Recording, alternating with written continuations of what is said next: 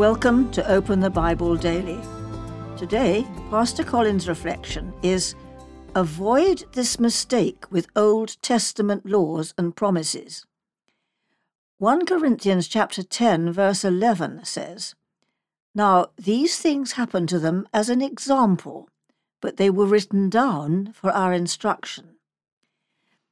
As we study the book of Deuteronomy, it is important to remember that the particular applications of the 10 Commandments that are laid out here were given to the nation of Israel.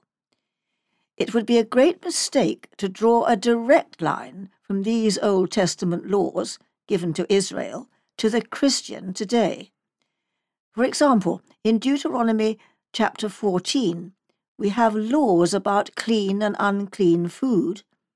But in the New Testament, Jesus proclaimed all foods clean.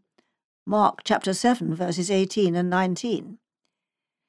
In the same way, it would be a great mistake to draw a direct line from the promises specifically given to Israel to the Christian today.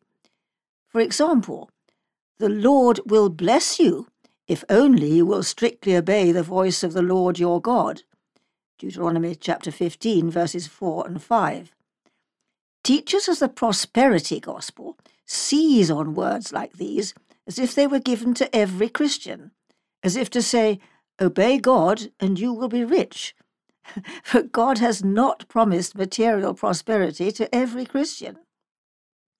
If you take every command and every promise that was distinctive to God's covenant with Israel and apply it directly to the Christian, you end up in great difficulty and confusion.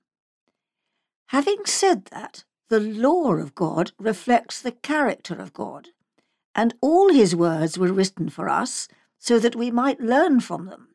1 Corinthians chapter 10, verse 11. The Old Testament law is full of principles that guide us in wisdom as they are rightly understood and applied to our lives. 2 Timothy chapter 3, verse 16. Do you find it difficult to apply Old Testament commands and promises? Ask God for help and wisdom to rightly apply them to your life.